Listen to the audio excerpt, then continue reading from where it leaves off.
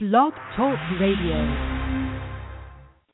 Psalm 82, a psalm of Asaph. God standeth in the congregation of the mighty. He judgeth among the gods. How long will ye judge unjustly, and accept the persons of the wicked? Selah. Defend the poor and fatherless. Do justice to the afflicted and needy. Deliver the poor and needy. Rid them out of the hand of the wicked. They know not, neither will they understand. They walk on in darkness. All the foundations of the earth are out of course. I have said, Ye are gods, and all of you are children of the Most High. But ye shall die like men, and fall like one of the princes. Arise, O God, judge the earth, for thou shalt inherit all nations. Well, good morning, everyone.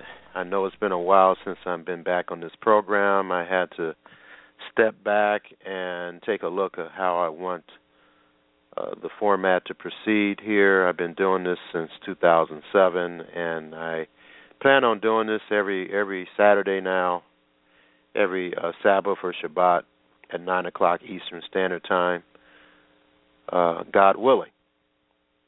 And so the format will be quite different than the way it used to be in the past. I'm just going to jump right into the Bible study.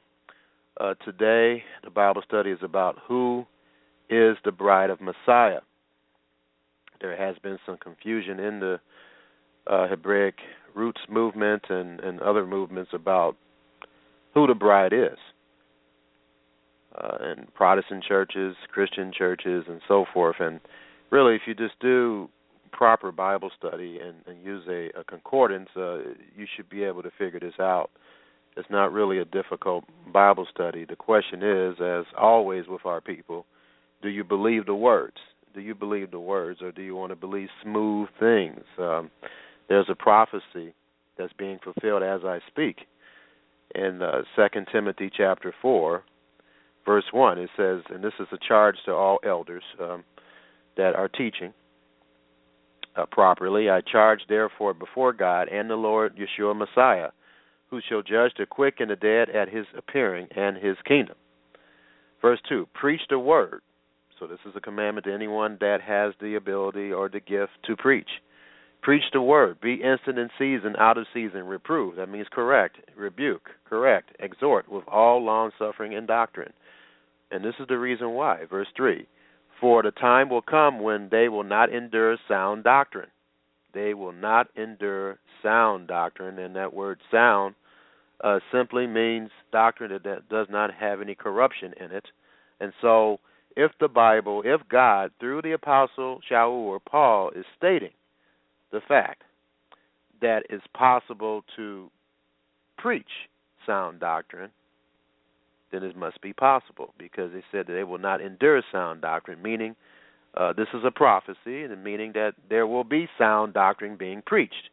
And I do hear in the Hebraic roots movement and other movements, we have to wait for Yeshua to come back to have sound doctrine. That's not true, ladies and gentlemen. This scripture certainly destroys that false concept. But anyway, 2 Timothy 4, verse 3, for the time will come when they will not endure sound doctrine, but after their own lust shall they heap to themselves teachers. And this is going on right now in the Hebraic roots movement, all kinds of movements, having itching ears. They want to hear what they want to hear. And they shall turn away their ears from the truth. What's the truth? Psalm 119, 151. I'm going to continue to say this about the truth, because most people don't understand what the truth is biblically. Psalm 119, 151, the truth is all the commandments of God. Psalm 119, 142, the truth is all the doctrines and teachings of God, which is defined in Hebrew as Torah. John 17, verse 17, the Father's words which he gave Yeshua to give to mankind through the written word, the word of God, is the truth, all the Bible. And we must live by every word of God in Matthew 4, verse 4. But anyway, this prophecy by the Apostle shew or Paul, 2 Timothy 4, verse 4, and they shall turn away their ears from the truth. And boy, are they doing it today in all movements. And shall be turned unto fables. Unto fables. Verse 5. But watch thou in all things, endure afflictions, do the work of an evangelist, make full proof, not half proof, full proof of thy ministry. And I find I have to do that at times. I have to make full proof of my ministry. But anyway, fables. States fiction. Fiction. That's what that word means in the Greek. All right. Clear about who the bride is. First of all, let's understand the concept of being betrothed or engaged, because that's very important as we go forward in this Bible study. Matthew chapter 1, verse 18. Matthew chapter 1, verse 18. Those who are familiar with the format of this program, all I do is quote scriptures after scriptures after scriptures after scriptures. If that's boring to you, go listen to someone else. Hold your place here in Matthew 1, verse 18. I'm not here to entertain you. I'm here to educate you, if you want to be educated about the Bible. Jeremiah chapter 23. Jeremiah chapter 23. God commands people who claim to be Bible teachers the following. Jeremiah 23, verse 28. The prophet that has a dream, let him tell a dream, and he that has my word. That's the scripture I want to focus on. We have his words. The Bible is the truth. The entire Bible is the truth. He that hath my word, let him speak my word. Does it say falsely? No, faithfully. Faithfully. That word in the Hebrew means with certainty, with truth. And so to speak the word of God with truth, you don't twist the scriptures.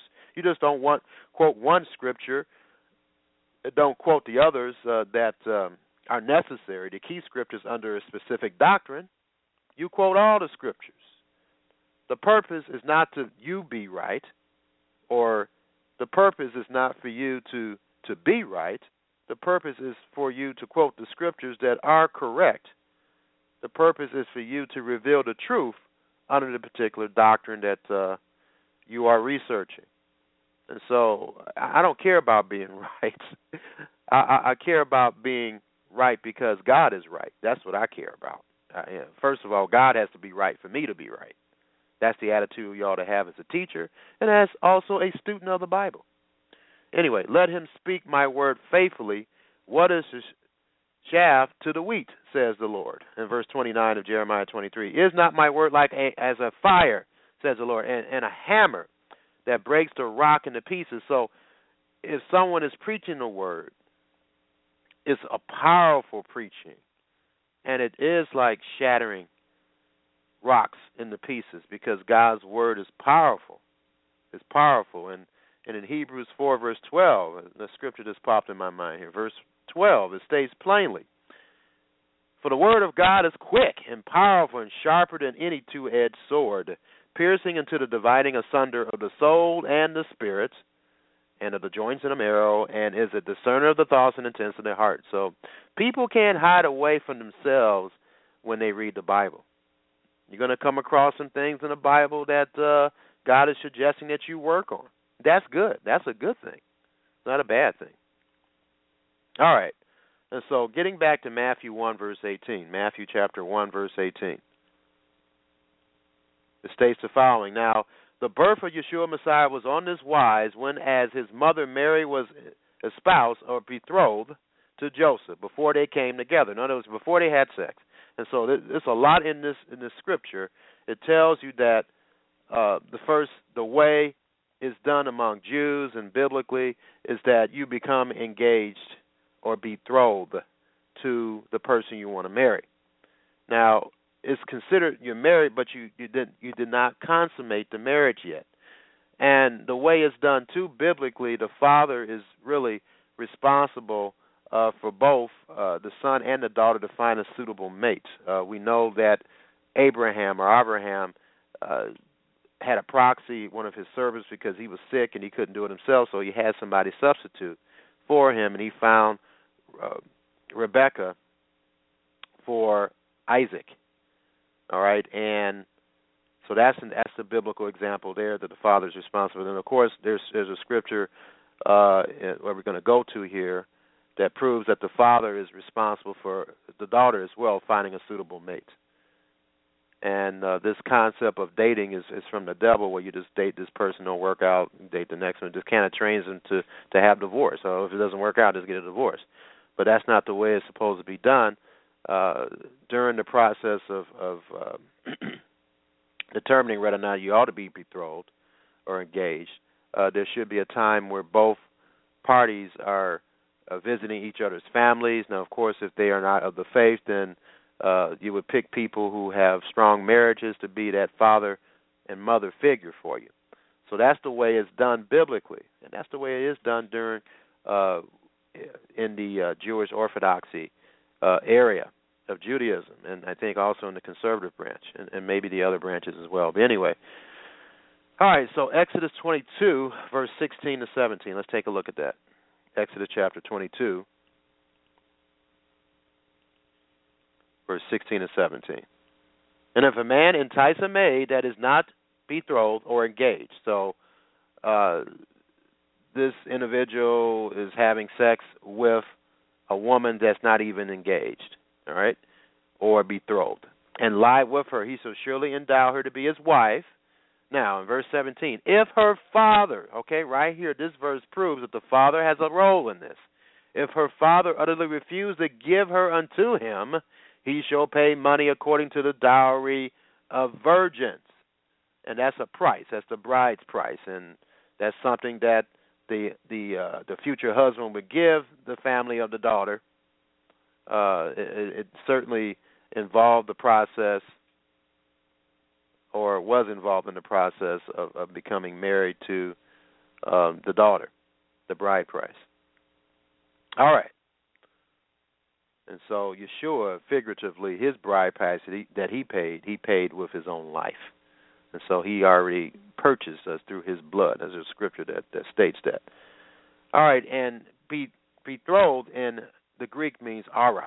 And I'm going by the complete Jewish style, not the complete Jewish style, but the complete word study dictionary. I'm sorry, the complete word study dictionary.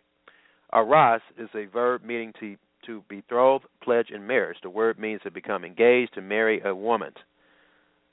To marry a woman.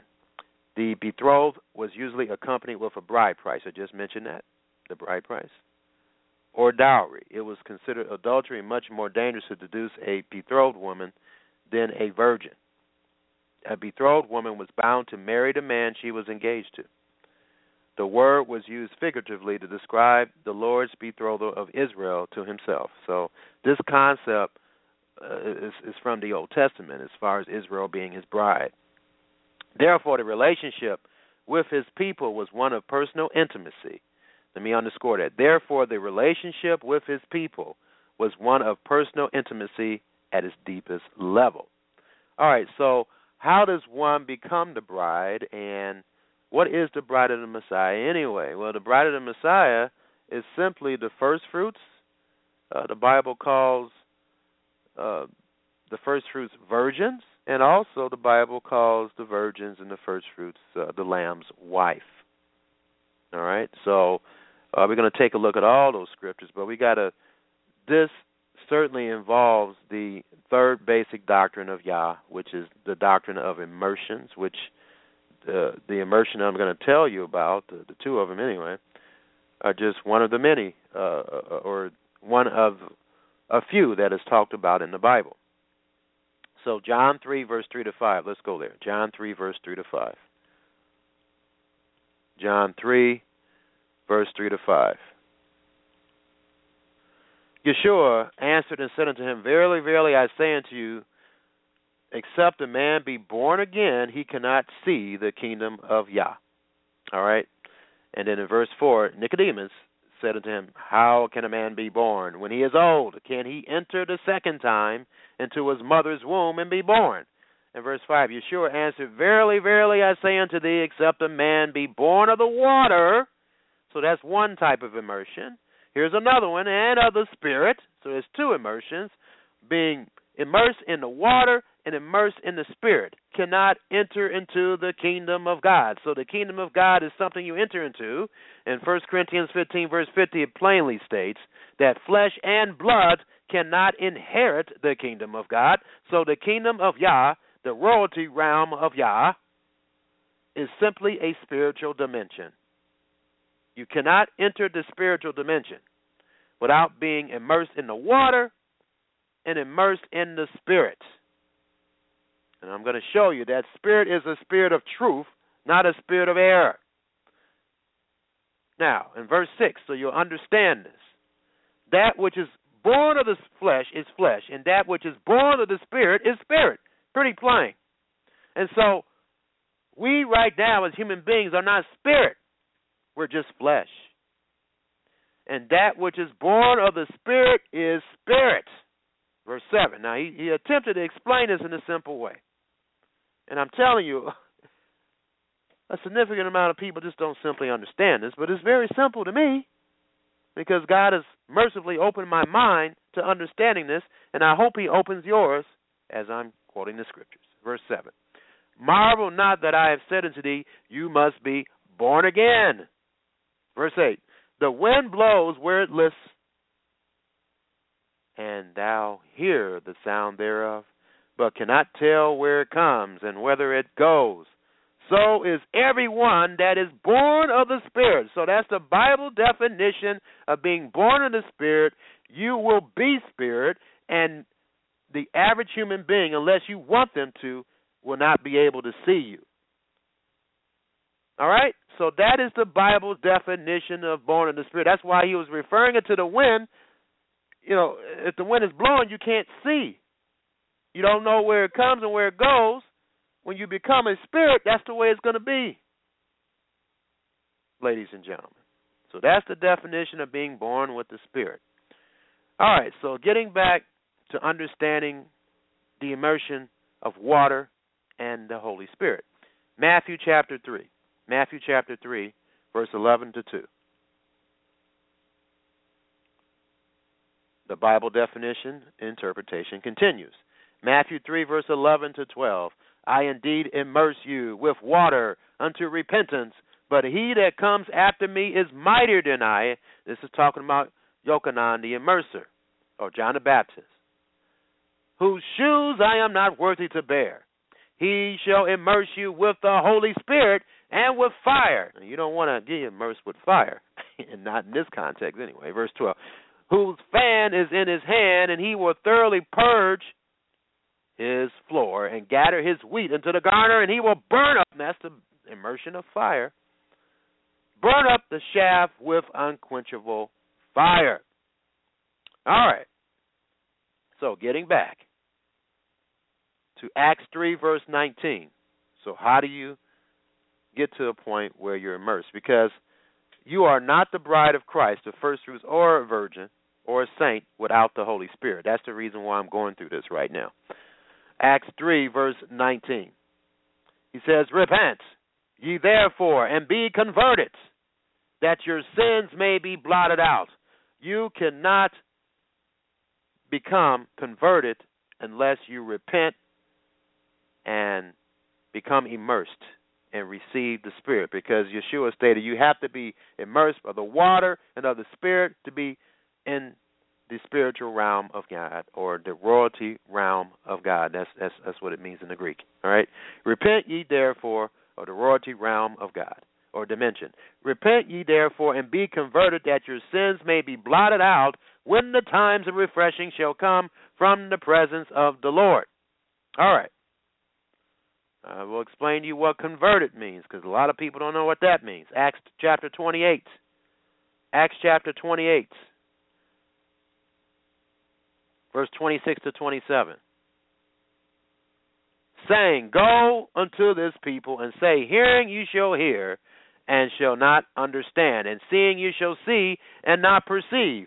For the heart of this people is waxed gross, and their ears are dull of hearing, which describes most of our, and their eyes have they closed, that not they should see with their eyes and hear with their ears, and understand with their heart, and should be converted. So The Bible definition of conversion is the following. Being able to see with your eyes, being able to hear or understand with your ears, and understand with your mind, that's conversion and should be converted. Being converted is being healed so you have the ability to understand what I'm telling you right now. Those who hear God's words are of God. Those who don't understand or don't want to hear are not of God. That's what the Bible plainly reveals, ladies and gentlemen. All right. Acts chapter 2, verse 38 to 40. 38 to 40. Peter said unto them, Repent, and be immersed, every one of you, in the name of Yeshua Messiah, for the remission of your sins, the removal of your sins, and you shall receive the gift of the Holy Spirit. In verse 39, for the promise is unto you and to the children and to all that are far off, even as many as the Lord or the Master or Yah or God shall call. And with many other words did he testify and exhort, saying, Save yourselves from this untoward generation. And so that's how we save ourselves, by repenting and receiving the Holy Spirit. And that word untoward in the Greek means warped. Warped. This is a warped generation. It was a warped generation back then in the first century. It's a warped generation in the 21st century, ladies and gentlemen. Okay. Acts 8, verse 12 to 18. States the following. Now, how do you receive the Holy Spirit? Well, the Bible reveals that too.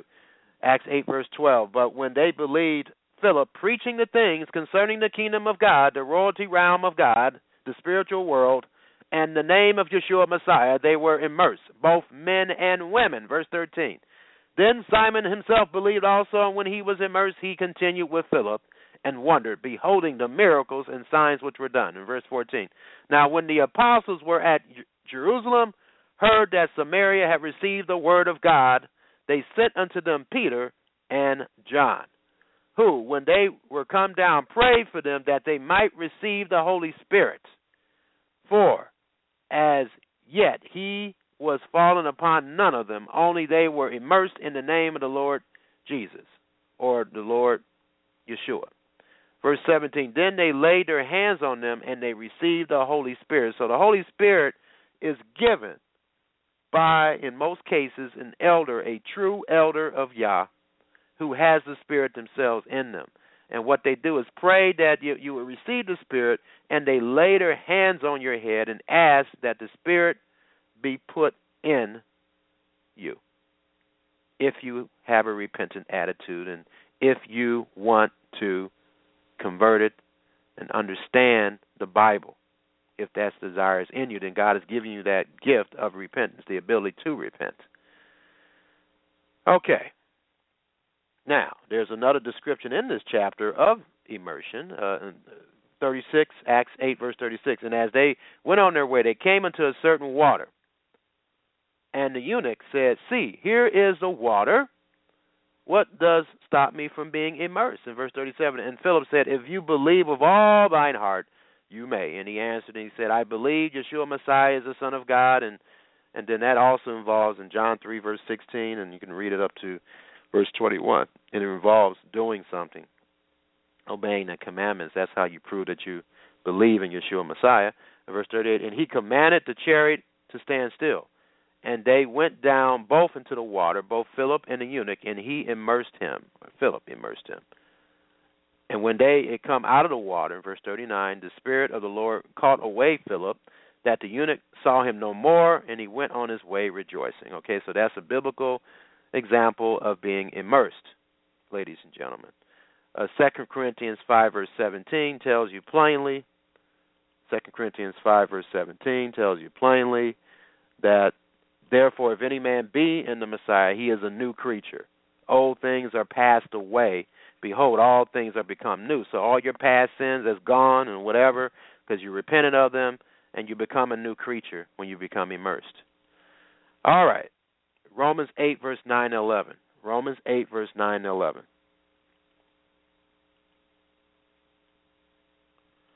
But you are not in the flesh, but in the spirit. If so be that the spirit of Yah dwell in you. Now, if any man have not the spirit of Messiah, he is none of his. And if the Messiah is in you, which the spirit of Messiah and the spirit of God are synonymous. And if the Messiah is in you, the body is dead because of sin, but the spirit is life because of righteousness. Verse 11, but if the spirit of him that raised up Yeshua from the dead dwells in you, he that raised up Messiah from the dead shall also quicken your mortal bodies, which means we all have mortal bodies. We don't have any immortal bodies yet, by his spirit that dwells in you. And then you have to understand that that's one of the qualifications to be the bride of Messiah. You have to have that spirit in you, ladies and gentlemen, not just working with you.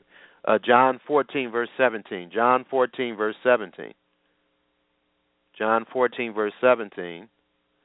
Even the Spirit of truth, whom the world cannot receive. That's a very significant statement.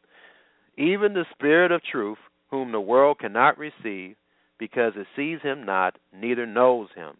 The majority of people in the world don't understand the Spirit of truth because they've been taught error. But ye know him, for he dwells with you and shall be in you. And so this is talking about the disciples at that time, the Talmudim. They did not have the Spirit in them, but it was working with them. All right, and that's the same with other people that are just being called in this age to be the bride of Messiah. You just have the Spirit working with you, but for it to be in you, you have to follow the process. You have to be immersed in the water and in the Spirit for the Spirit to be put in you. Get over to understanding the bride's or the Lamb's wife. Now, in John 3, verse 28 to 30, let's turn there. John 3, verse 28 to 30. So you understand the process to become the bride's wife. Now, I forgot to explain that what happens too, this is another thing that I need to explain here. John 6, verse 44, what happens is that God will call you to become part of the bride of Messiah. John 6, verse 44, no man can come to me except the Father which has sent me draw him. So nobody can come to Messiah unless the Father draws and influences that individual to come to Messiah. Now, of course, the individual, since the Messiah is in heaven right now, the Messiah is not going to welcome you in heaven. It's not going to. You're not going to go straight to heaven.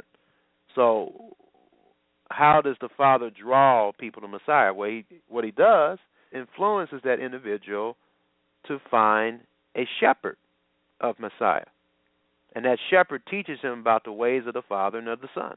And so that's how that happens. In John 6, verse 44, no man can come to me except the Father which has sent me draw him, and I will raise him up at the last day. You know, people in the Hebraic Roots movement, a significant few, well, a good bunch anyway, don't understand this process.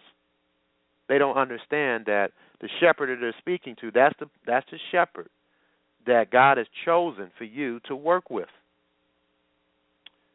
John 6, verse 45, it is written in the prophets, and they shall be all taught of God. And how are they taught of God?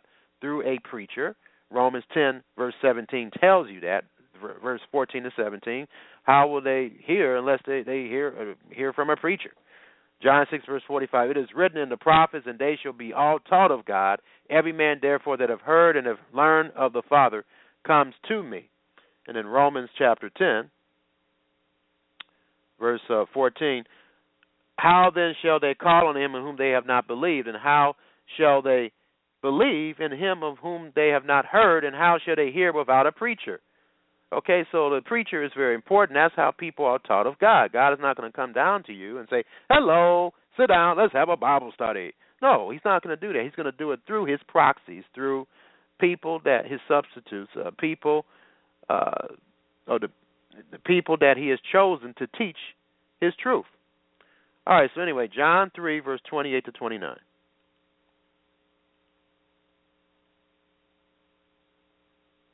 You yourselves bear me witness that I said, I am not the Messiah. This is John talking again, the Baptist, but that I am sent before him. In verse 29, he that has the bride is the bridegroom. The one that has the bride is the Messiah, and he's the bridegroom. So the Messiah is the bridegroom, and those who are called in this age to receive the Holy Spirit, the Spirit of truth. Matter of fact, all those from Abel that have the Spirit of truth are his bride. He that hath the bride is the bridegroom, but the friend of the bridegroom, which stands and heareth him, rejoiceth greatly because of the bridegroom's voice. This my joy therefore is fulfilled. And so I'm quoting the scripture so that to help you understand that in the book of John, that concept of the bride and the bridegroom is there. Now, Revelation chapter 22, verse 2. Revelation chapter 22, verse 2 states the following. In the midst of the street, and on either side, that's a scripture that I don't need to be quoting here, Revelation chapter 21. Revelation 21, verse 2. And I, John, saw the holy city, New Jerusalem, coming down from God out of heaven, prepared as a bride adorned for her husband. So let the Bible describe the reason why he's saying that the holy city, New Jerusalem, is the bride of Messiah. It says right here, and there came unto me one of the seven angels which had the seven vials full of the seven last plagues, and talked with me, saying, Come hither, I will show thee the bride, the Lamb's wife. So the bride, the Bible definition of bride is also another name for the Lamb's wife. And so in verse 10, and he carried me away in the Spirit to a great and high mountain, and showed me that great city, the holy Jerusalem, descending out of heaven from God. Okay, so we know that the Bible is saying that the holy city, Jerusalem, is the bride of the Messiah. Now, we know a bride lives, right? So we have to get the complete picture of this. We can't just stop here and say, okay, well, the bride of Messiah is the New Jerusalem. No, it's the Lamb's wife as well. So obviously, common sense should be telling you that this is where the Lamb's wife is going to live. And so here's scriptural evidence of that. Wait, let me quote the rest of Revelation 21, verse 9, and I have in my notes here to quote 10 and 11. And he carried me away in the Spirit to a great and high mountain, and showed me that great city, the holy Jerusalem, descending out of heaven from God. Verse 11. Verse 11, having the glory of God, and her light like unto a stone, most precious, even like jasper stone, clear as crystal. All right, so let's get some more information to have the complete picture. John chapter 14. John chapter 14. John chapter 14, starting in verse 1. Let not your heart be troubled. You believe in Yah, believe also in me. In my Father's house are many mansions, and that word mansions means rooms, abodes. If it were not so, I would have told you, I go prepare a place for you. That Father's house is New Jerusalem. Verse 3, and if I go and prepare a place for you, I will come again and receive you unto myself, that where I am you may also be. So you get the complete picture here. The New Jerusalem is where the bride of Christ will be living. Okay, Acts 7, verse 59 to 60. But what happens when a saint dies? What happens? Do they go to New Jerusalem? Yes, they do. Their spirit is separated from their bodies, but they're not completely whole yet. That'll happen at the resurrection. Anyway, Acts 7, verse 59 to 60, and they stoned Stephen, calling upon God and saying, Lord Yeshua, receive my spirit. And so that's not the spirit of truth. That's the human spirit, the spirit that leaves the body. Verse 60, and he knelt down and cried with a loud voice, Master, lay not this sin to their charge. And when he had said this, he fell asleep. So the spirit separated his body, and of course you know that the Master Yeshua is in heaven, so that spirit went to heaven. And there's clear indication that that's what happens to the righteous when they die. The spirits go right to the throne room of God. Philippians 1, verse 21 to 23. Philippians chapter 1, verse 22 to 23. Philippians 1, verse 21 to 23.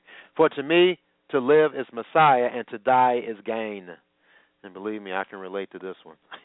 For me to live is Messiah, and to die is gain. It's gain because my spirit will go right to the throne room of God. Verse 22, but if I live in the flesh, this is the fruit of my labor, yet what I choose I will not. Verse 23, for I am in a strait between two, having a desire to depart and to be with Messiah, which is far better. And boy, is it. It would be great to be with him right now. It really would be. The 1965 Bible in Basic English Version clarifies the scripture a little better. It says, I am in a hard position between the two, having a desire to go away and be with Messiah, which is very much better.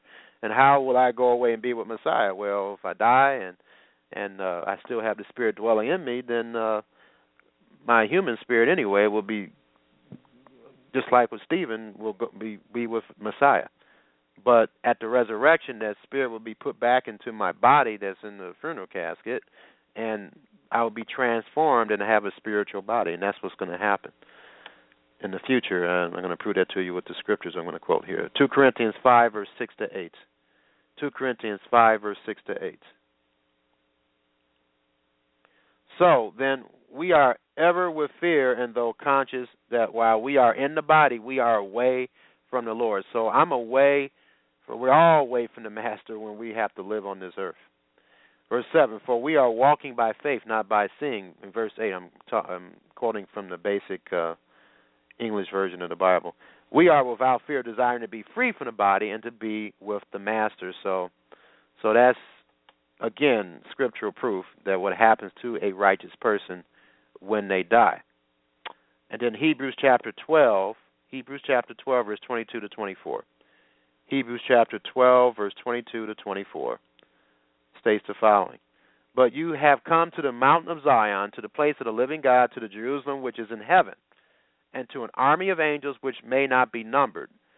Verse 23, to the great meeting and assembly of the first of those who are named in heaven, and to Yah, the judge of all, and to the spirits of good men made complete, and to Yeshua, by whom the new agreement has been made between God and man. And so that, and to the sign of the blood, which says better things than Abel's blood. So it tells you what's in heaven right now. The Father, all the angels in heaven, all the righteous are in heaven right now. And, of course, Yeshua. Of course, all the powerful angels are there, too. So that's what's in heaven right now. That's what's in the new Jerusalem, or the heavenly Jerusalem. And he's preparing a place for each and every one of us to live there. Now, I did an interesting Bible study several years ago, and I figured out that when Yeshua was saying in the Gospels of John, where I am, that is the Bible defines that as heaven. And so in John chapter 7, verse 33, and I may go a little over here. I have this where I will go over. So this Bible study will probably be completed in the next 22 minutes, or maybe a little more than that. Just checking the archives. It's kind of hard to predict how long I'm going to talk, because the Spirit moves me, and I start talking about things that I didn't originally plan. And so I try to do the best I can. John chapter 7, verse 33. This is an important Bible study. I don't want to rush this. So at 9:45, I'm going to go off the air. Please listen to the entirety of this program in the archives. That's the beautiful thing I like about Blog Talk Radio. You can listen to all of my programs, which I have over 283. This will be the 284th program that I've done. You can listen to all these programs in the archives 24/7. You can listen to the program on your iPhone or your iPad or your Android. You can share these very important Bible studies with people who really want to know the truth. And so you can do this all for free. I don't charge for anything. Also, what was I going to say? Although I do accept contributions, but I don't push that. It's not the sole purpose of the reason why I'm doing what I'm doing. But I'm not gonna say a lie to you. Contributions do help.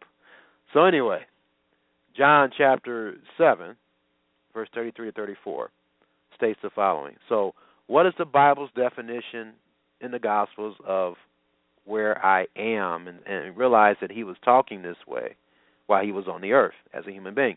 John 7, verse 33. Then Yeshua said unto them, yet a little while I am with you, and I go unto him that sent me. Verse 34. You shall seek me and shall not find me, and where I am, that's that phrase, where I am, you cannot come. And so, obviously that where I am is talking about the spiritual world, heaven. And then verse 35, then said the Jews among themselves, whither will he go that we shall find him? Will he go unto the dispersed among the Gentiles and teach the Gentiles? And you'll see in a minute reason why I'm focusing on this, because I want to prove to you biblically that the wife, the bride, the marriage will be consummated in heaven, because he promised that it would be. So I'm showing you the scriptures to prove that. John chapter 8, verse 21 to 24. John chapter 8, verse 21 to 24. States the following, then Yeshua said unto them, I go my way, you shall seek me, and shall die in your sins. Whither I go, you cannot come. Verse 22, then said the Jews, will he kill himself, because he said, whither I go, you cannot come. Verse 22, and he said to them, you are from beneath. So again, we're getting the Bible interpretation of where I am. You are from beneath, I am from above. You are of this world, I am not of this world. In verse 24, I said therefore unto you, that you shall die in your sins, for if you believe not that I am he, you shall die in your sins. All right, so again, we're getting a clear picture here, a clearer picture of what he means when he says where I am in the Gospels. John 12, verse 26. John 12, verse 26. If any man serve me, let him follow me, and where I am, there shall also my servant be. Now, he's on the earth. He says, where I am, if any man serve me, him will my Father honor. Okay.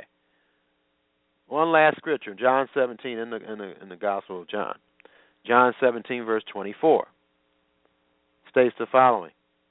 Father, I will that they also whom thou hast given me be with me where I am, that they may behold my glory, which thou hast given me, for thou lovest me before the foundation of the world. Now, where I am can also mean wherever he's at, but in the context, of course, he's talking about heaven, because that's where the spirits go, the righteous spirits go, after they die.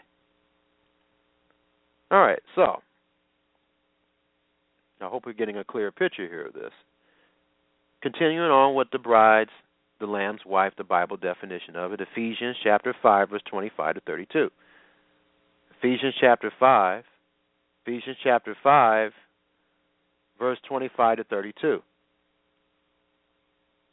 Husbands, love your wives, even as Messiah also loved the church and gave himself for it, that he might sanctify and cleanse it with the washing of water by the word. Okay, so that's how we wash ourselves and clean ourselves, a type of immersing as well, by studying the Bible every day, taking it serious and living by it. Verse 27, that he might present it to himself a glorious assembly, or church, not having spot or wrinkle or any such thing, but that it should be holy and without blemish. So that's how the wife is going to make herself ready, by studying the Bible. And by the Bible, you cleanse your mind. Verse 28, so ought men to love their wives of their own bodies. He that loveth his wife loveth himself. So that's the responsibility. We have to cleanse our wives' minds by teaching them the truth. That's our responsibility. Verse 29, for no man yet ever hated his own flesh, but nourished and cherished it, even as the Lord the church. For we are members of his body, of his flesh, and of his bones. So the church, again, is the body of Christ. Verse 31, for this cause shall a man leave his father and mother, and shall be joined unto his wife, and they shall be one flesh.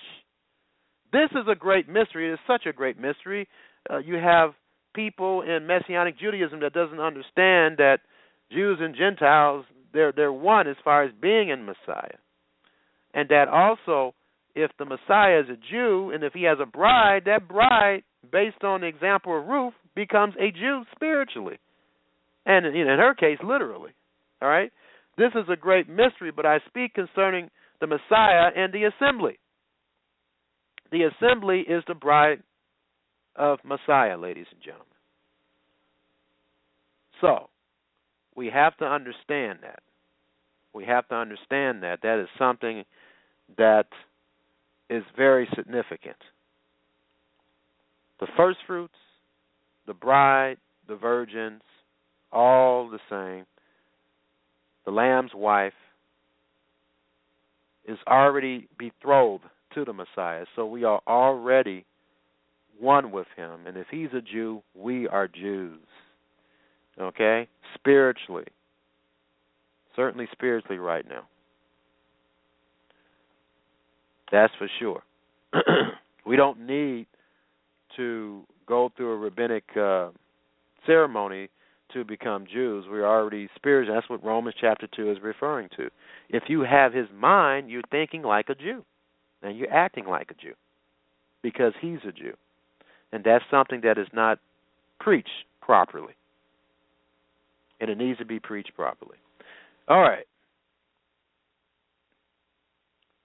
So, getting back to the definition of the bride, the Lamb's wife. 2 Corinthians 11, verse 2. 2 Corinthians 11, verse 2 says, "For I am jealous over you with godly jealousy, for I have betrothed you to one husband," that husband is Messiah, "that I may present you as a chaste virgin to Messiah." And so this is so plain that the assembly, the virgins, are already betrothed to the Messiah. That makes us one with the greatest Jew who ever lived. We are Jews too, because we are already betrothed to him. We will be,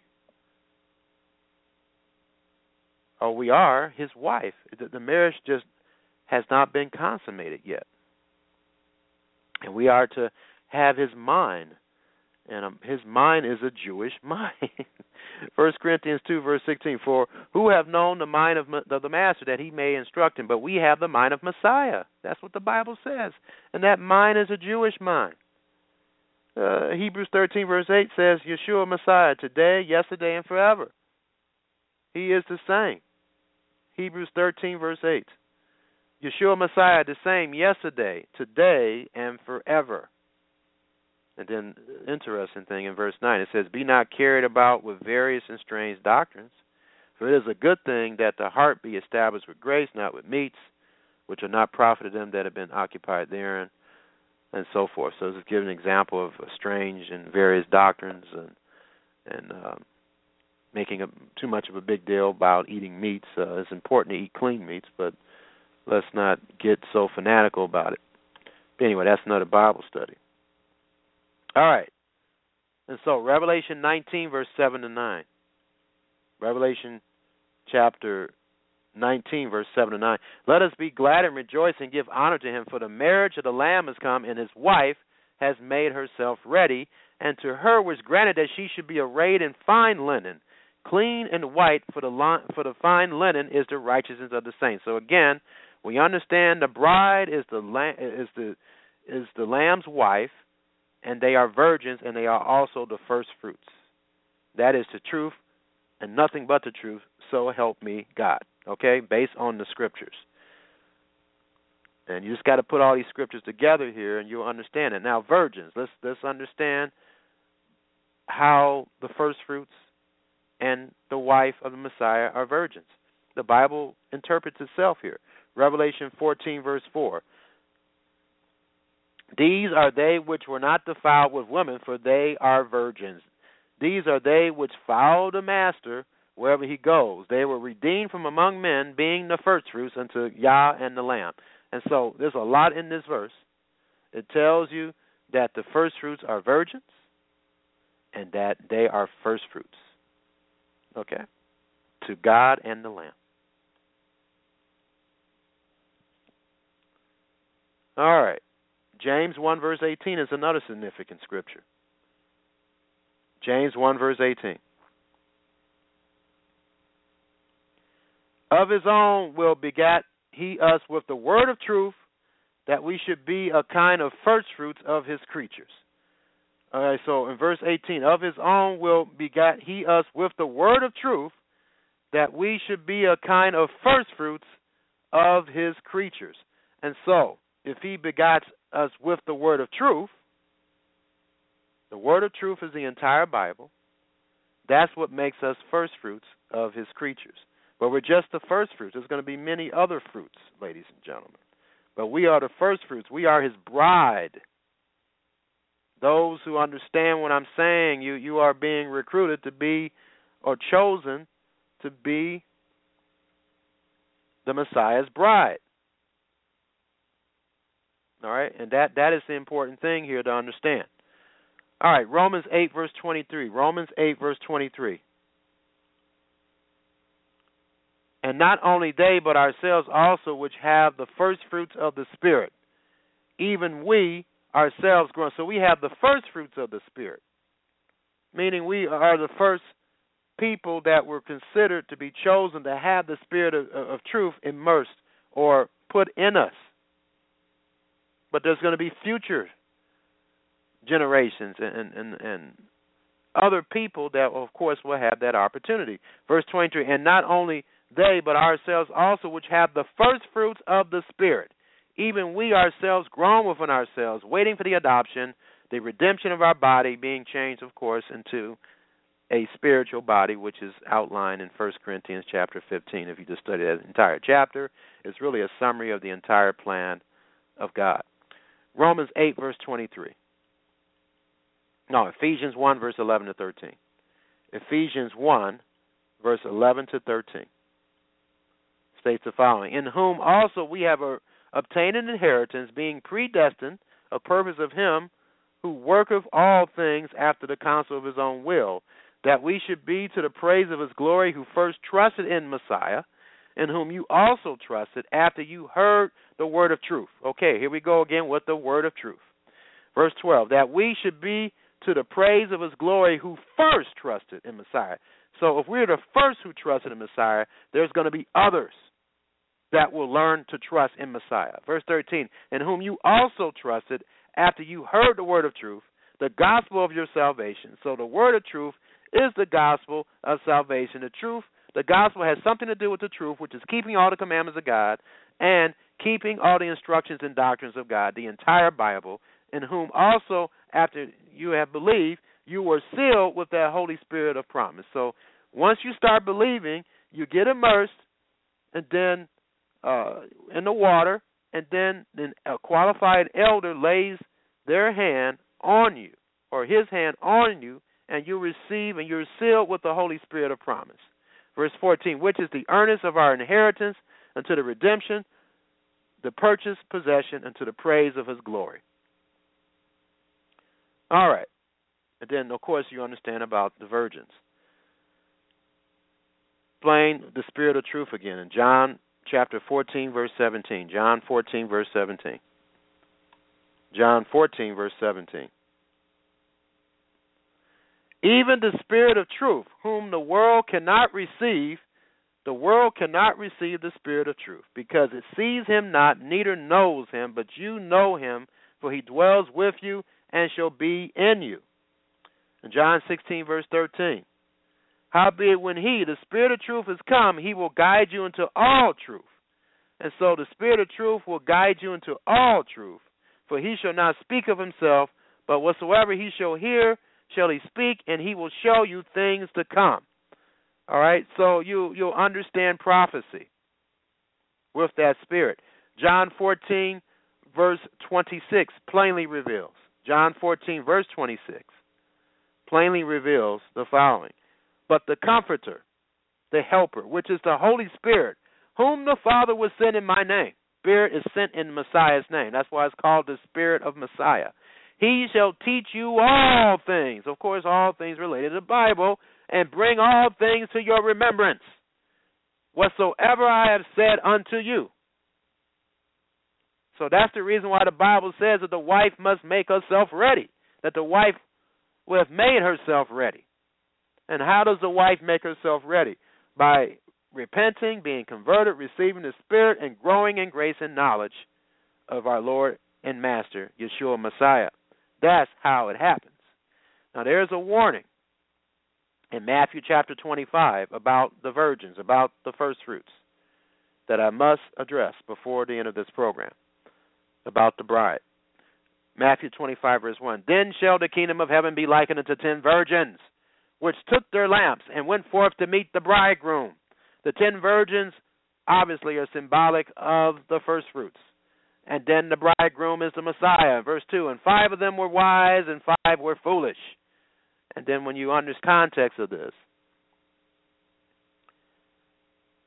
this word can mean being conceited.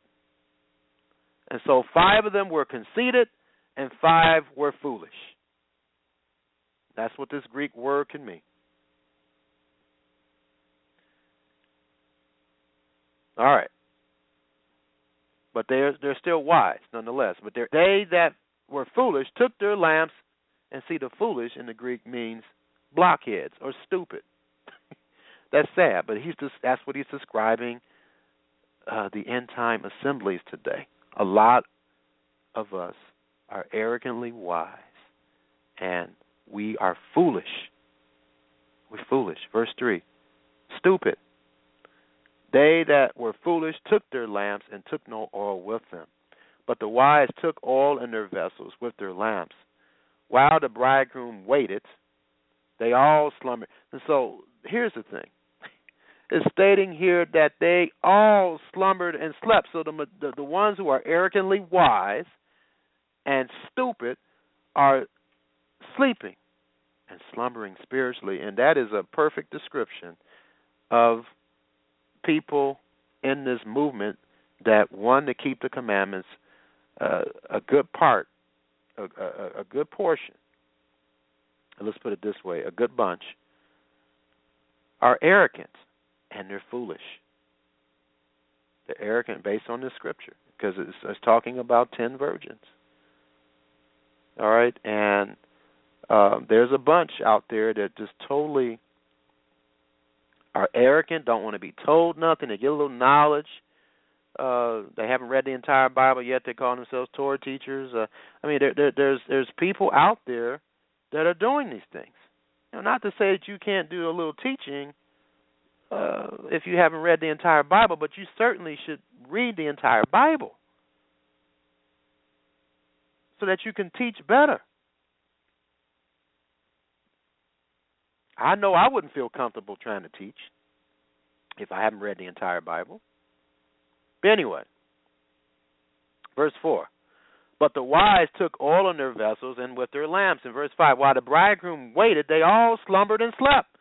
And at midnight, there was a cry made. There was a cry made. And that Greek word for cry is an outcry in tumult or grief. Behold, the bridegroom comes. Go out to meet him. And so that's really indicating tribulation times. Verse 7, then all those virgins arose and trimmed their lamps. Of course, when your life is on the line, most human beings wake up and say, oh, God. And that's what will happen to this particular bunch. Verse 7, of first fruits, virgins. Verse 7, then all those virgins arose and trimmed their lamps. These are people that had the Spirit of God, and they need to be awakened to stir it up. Verse 8, and the foolish said unto the wise, give us of your oil, for our lamps are gone out. But the wise answered and saying, no, not so. Let not there be not enough room for us and for you, but go you rather to them that sell and buy for yourselves. And while they went to buy, the bridegroom came, and they that were ready went in with him to the marriage, and the door was shut. Verse 11, afterward came also the other virgins, saying, Lord, Lord, open to us. And this is talking symbolically here, because none of the virgins are going to be able to enter. The virgins that had the Spirit of God in them, and they did not continue on and overcome, they're not going to be allowed to go to the wedding. That's the moral of the story here. That's the moral of the story. Verse 12. But he answered and said, verily I say unto you, I know you not.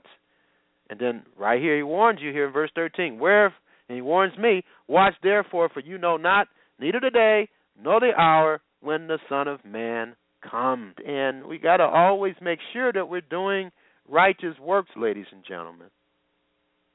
We got to make sure that we're doing that. In Matthew 5, verse 15 says, verse 14 says, you are the light of the world. A city that is set on a hill cannot be hid. Verse 15, neither do men light a candle and put it under a bushel, but on a candlestick, and gives light unto all that are in the house. Let your light so shine before men that they may see your good works and glorify your Father which is in heaven. And so, having that lampstand, and you'll have the Holy Spirit, and that Holy Spirit helps you to do good works. And that's what we should be doing.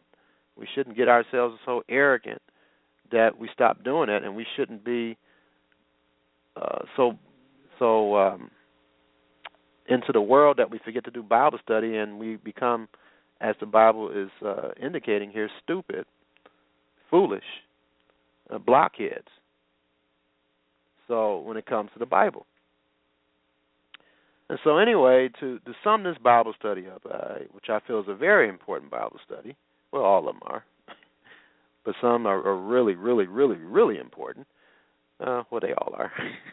The bride is the first fruits, the virgins, the bride, and the wife of Messiah. So again, the bride is the first fruits, the wife, the virgins of Messiah. And so I hope that I've explained this in a way that is clear to you. And if you have the Spirit of truth in you, you are certainly part of the bride, and you're part of his body. And when you die, your spirit will go to heaven. But you are not complete, because when Yeshua was resurrected, he had a spiritual body. So what's going to happen is that at the time of the resurrection, when he comes back in 1 Corinthians chapter 15, 1 Corinthians chapter 15, verse 50, says, "Now this I say, brethren, that flesh and blood cannot inherit the kingdom of God, neither does corruption inherit corruption." And so we have to understand the order of things here. Verse 22 of 1 Corinthians chapter 15, "For as in Adam all die, even so in Messiah shall all be made alive." So it says all will be made alive, because all are going to have to be judged for what they've done in their body.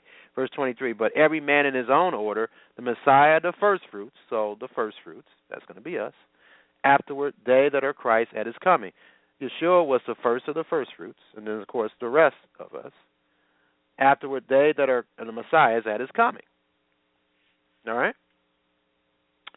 And so that is the truth about who is the bride. And that bride will be used to produce spiritual children, which is indicated here in Revelation chapter 22.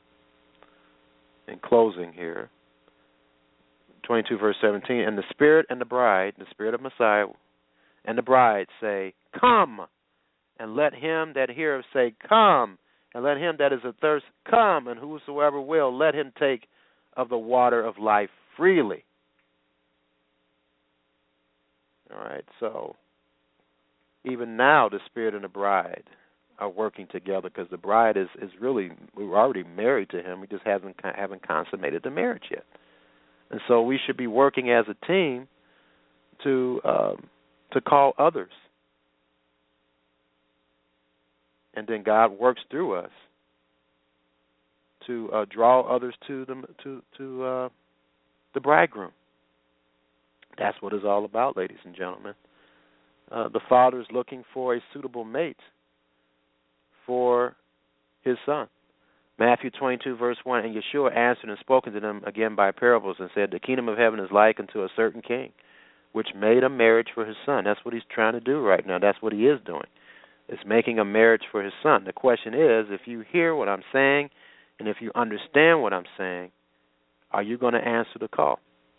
Are you going to answer the call? There's a scripture in the context of this parable. You should read the rest of it. The last verse says, "For many are called, but few are chosen." And so you're being called. If you have listened to me this far, it's a possibility you're being called to be his bride. And there's tremendous rewards for being his bride. One of the rewards is that you'll be a king and priest in his kingdom. He calls us in 1 Peter chapter 2, verse 5, "You also, as lively stones, are built up a spiritual house, a holy priesthood, a holy priesthood to offer spiritual sacrifices acceptable to God by Yeshua Messiah. Wherefore also it is contained in the Scripture, Behold, I lay in Zion a chief cornerstone, elect precious, and he that believe on him shall not be confounded. Verse 7, Unto you therefore which believe he is precious, but unto them which be disobedient, the stone which the builders allowed, the same is made the head of the corner. Well, let me just skip down here. Verse 9 of 1 Peter chapter 2, But you are a chosen generation. We are a chosen generation, a royal priesthood, a holy nation, a peculiar people, that you should show forth the praises of him who has called you out of darkness into his marvelous light, which in time past were not a people, but now the people of Yah, which had not obtained mercy, but now has obtained mercy. And so he describes us as being kings and priests, and in Revelation chapter 1, verse 6 plainly reveals that. It says, and has made us kings and priests unto God and his Father. To him be glory and dominion forever and ever. And it states here that we will rule on the earth, although our rooms, our places of abode, are in heaven. Romans 5, verse 10. And he has made us unto our God kings and priests, and we shall reign on the earth. In Revelation 20, verse 4, And I saw thrones, and they that sat upon them, and judgment was given to them. And I saw the souls of them that were beheaded for the witness of Yeshua, and for the word of God, and which had not worshipped the beast, neither his image, neither have received the mark upon his foreheads or in their hands, and they lived and reigned with the Messiah 1,000 years.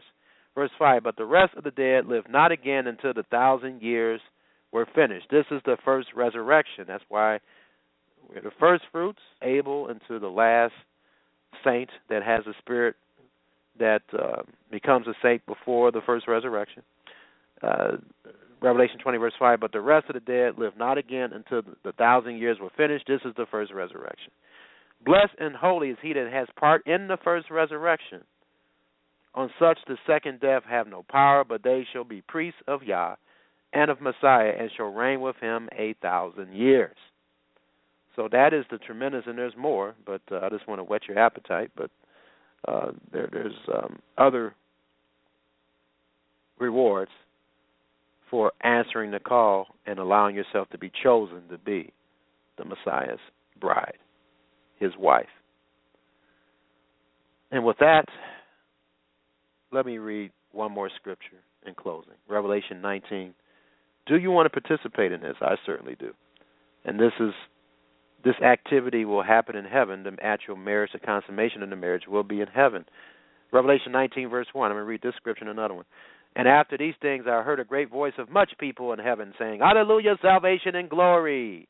The word people means multitude. Multitude. In heaven, saying, Hallelujah, salvation and glory and honor and power unto the Lord our God, for true and righteous are his judgments, for he has judged a great whore, which did corrupt the earth with her fornication, and has avenged the blood of his servants at her hand. All right, so all this is happening in heaven. And then in verse 7, Let us be glad and rejoice and give honor to him, for the marriage of the Lamb is come, and his wife has made herself ready. And to her was granted that she should be arrayed in fine linen, clean and white, for the fine linen is the righteousness of the saints. And verse 9, And he said unto me, Right, blessed are they which are called into the marriage supper of the Lamb. And he said unto me, These are the true sayings of God. And then in Psalm 45, let's turn there, Psalm 45. Psalm 45.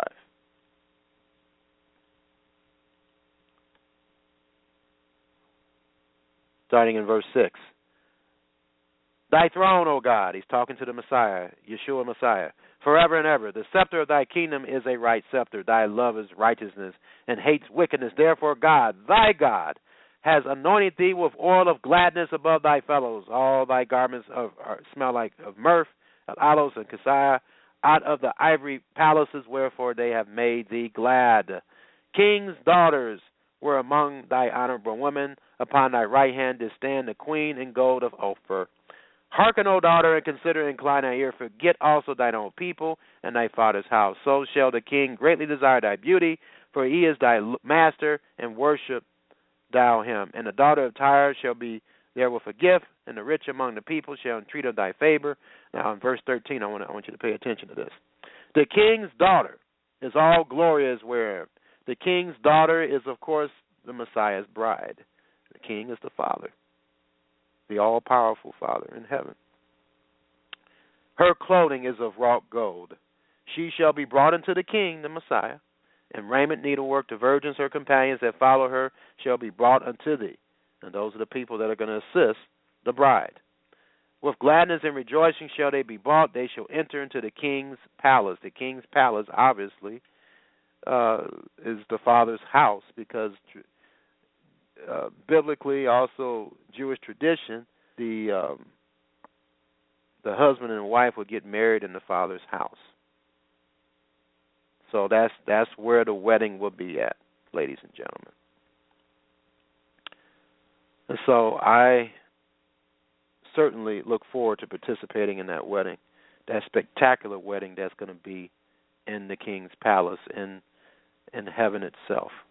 And then from there, once the marriage is consummated, spiritually, in a spiritual way that we don't understand, what's going to happen is that we're going to come back down to earth with the Messiah and rule this earth. In verse 11 of Revelation chapter 19, and I saw heaven open, and behold, a white horse, and he that sat upon him called Faithful and True, and in righteousness he does judge and make war. In verse 12, his eyes were as a flame of fire, and on his head were many crowns, and he had a name written that no man knew but he himself.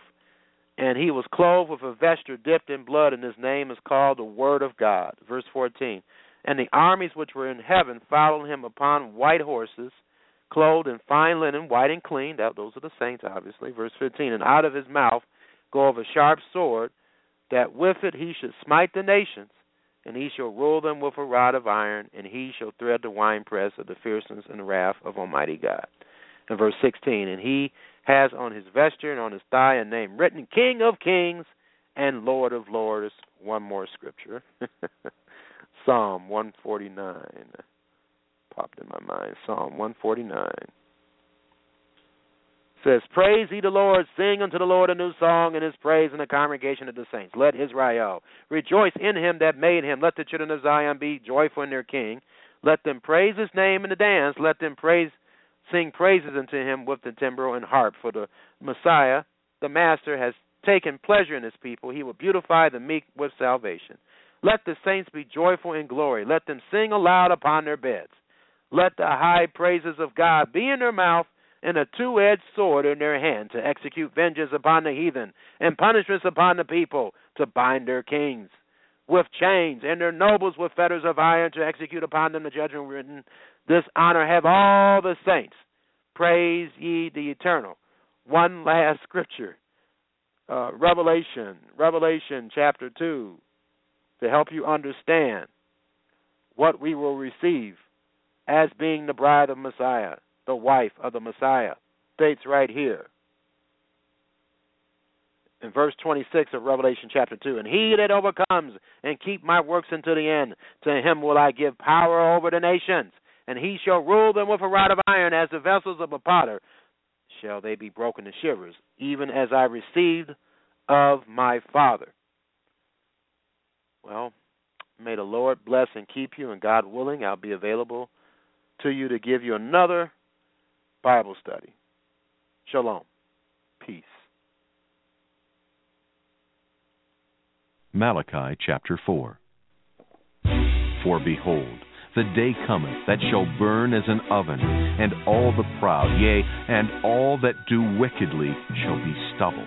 And the day that cometh shall burn them up, saith the Lord of hosts, that it shall leave them neither root nor branch.